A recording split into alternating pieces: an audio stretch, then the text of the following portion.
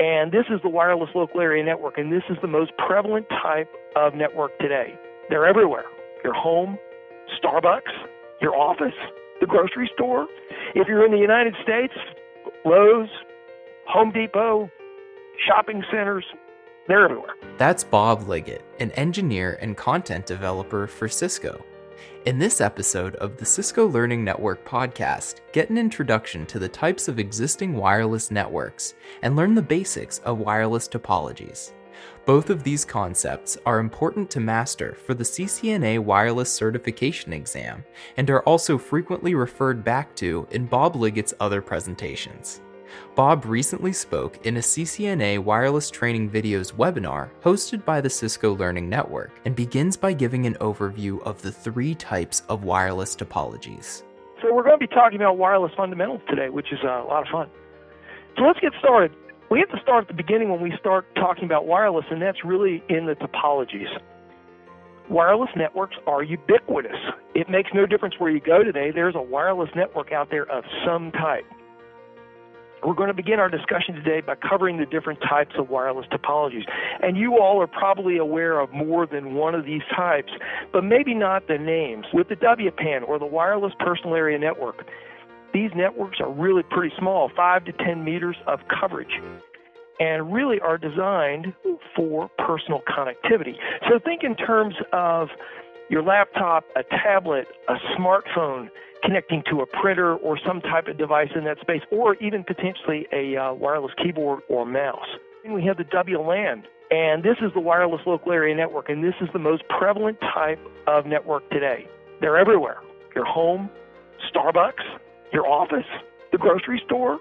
If you're in the United States, Lowe's, Home Depot, shopping centers, they're everywhere. And these types of networks have a coverage range of about 100 meters or 328 feet. And as we said, the WPAN was really a personal connectivity environment, and the WLAN is for handling many, just a few to hundreds of people at a time. So this is also a standard-based environment.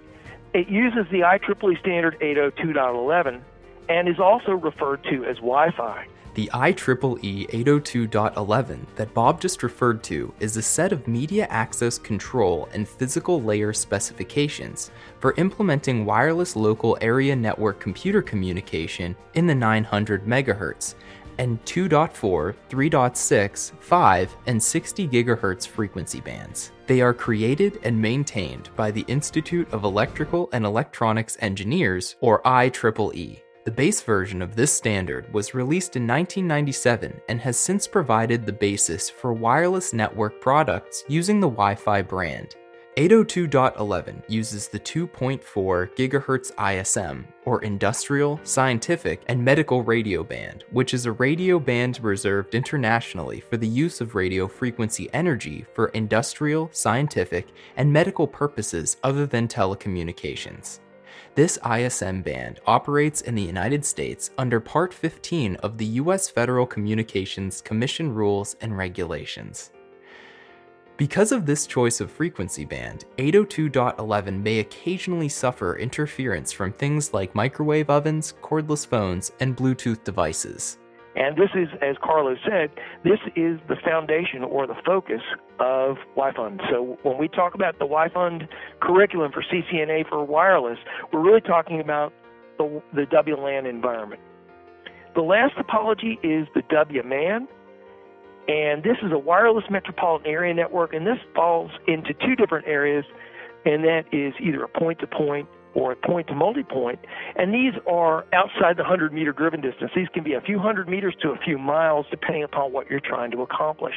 And we'll talk more about these as we go through the presentation. The first WPAN we want to talk about is an ad hoc network, and this is known as an IBSS, or an independent basic service set. And before we can understand what an IBSS is, we need to know what a BSS is. And a basic service set is made up of an access point and one or more client devices. So you got the access point radio and some number of client devices. The client devices join the access point, and begin communicating, and all the client traffic goes through the AP, and this is a layer 2 network. Now, when we go and talk about an IBSS, there's a difference, and the difference is this. This is, as we said, it's the independent basic service set, but it's a peer-to-peer network, and there is no access point, so you only have client devices. The client devices still need to send, they need to share some set of common parameters. So a name and radio settings. And what will happen is that you're still going to have a station that's going to create a name for the network, and this is known as the group name. A second device that wants to join will only have to detect the group name and then adjust its radio parameters so it can create the group. And this is still an 802.11 environment, so you still have a fairly good range. And this is what is known as an ad hoc network. There are a number of caveats that you need to think about.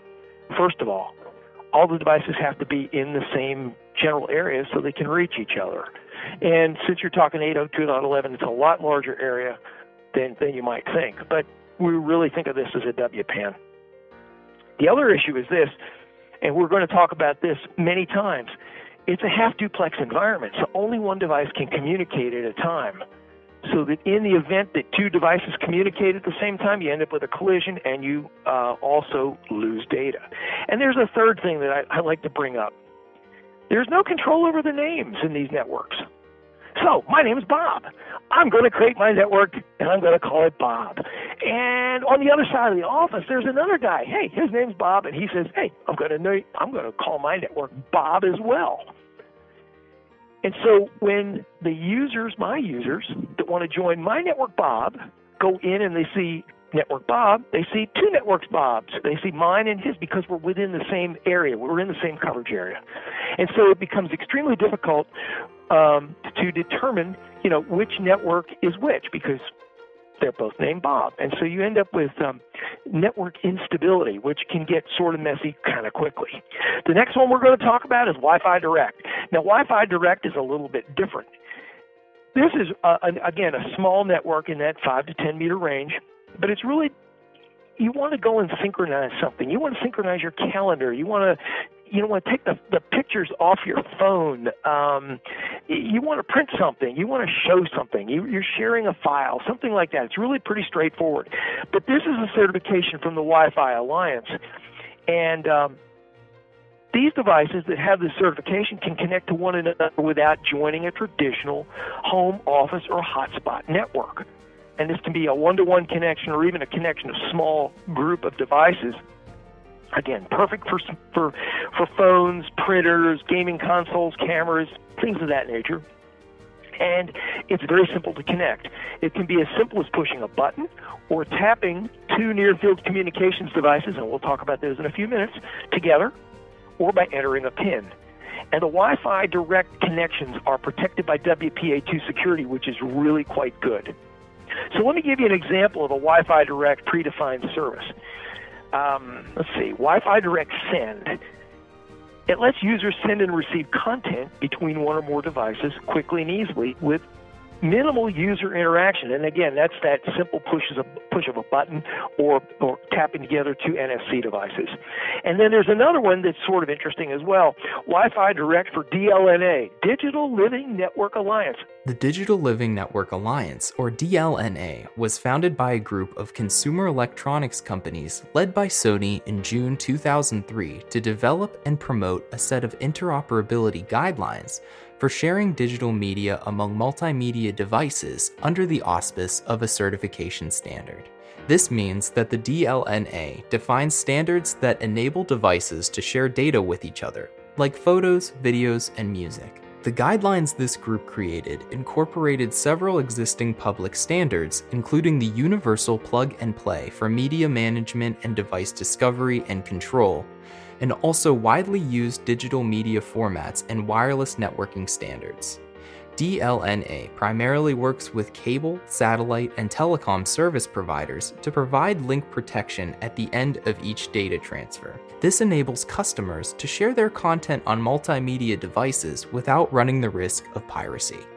DLNA equipment is designed to work on a home network, and typically acts as a bridge between different devices that you have, so you can view a movie from your PC on your big screen TV, play a song from your smartphone on your stereo system, and send photos from your tablet to your wireless printer. So it's another alliance that does standards for an application set that goes onto Wi-Fi Direct.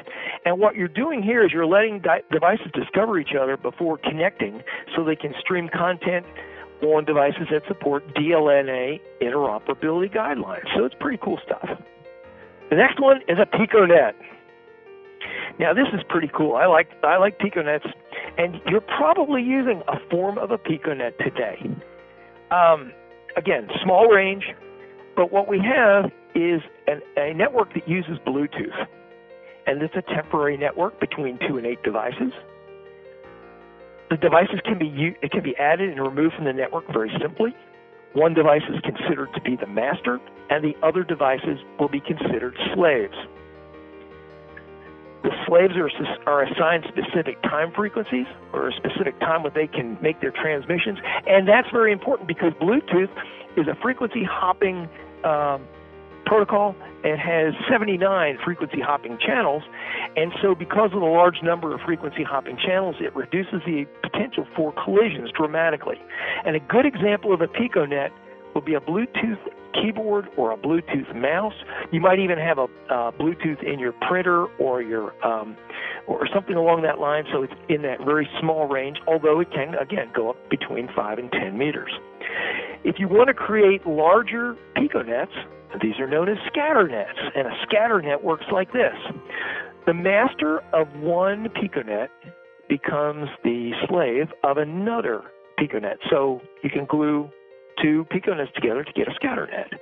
I don't remember if there's a maximum number of stations available, but you're really talking about small types of environments here. To hear more from Bob Liggett or to view the full webinar that this segment is from, be sure to visit the Cisco Learning Network at www.ciscolearningnetwork.com.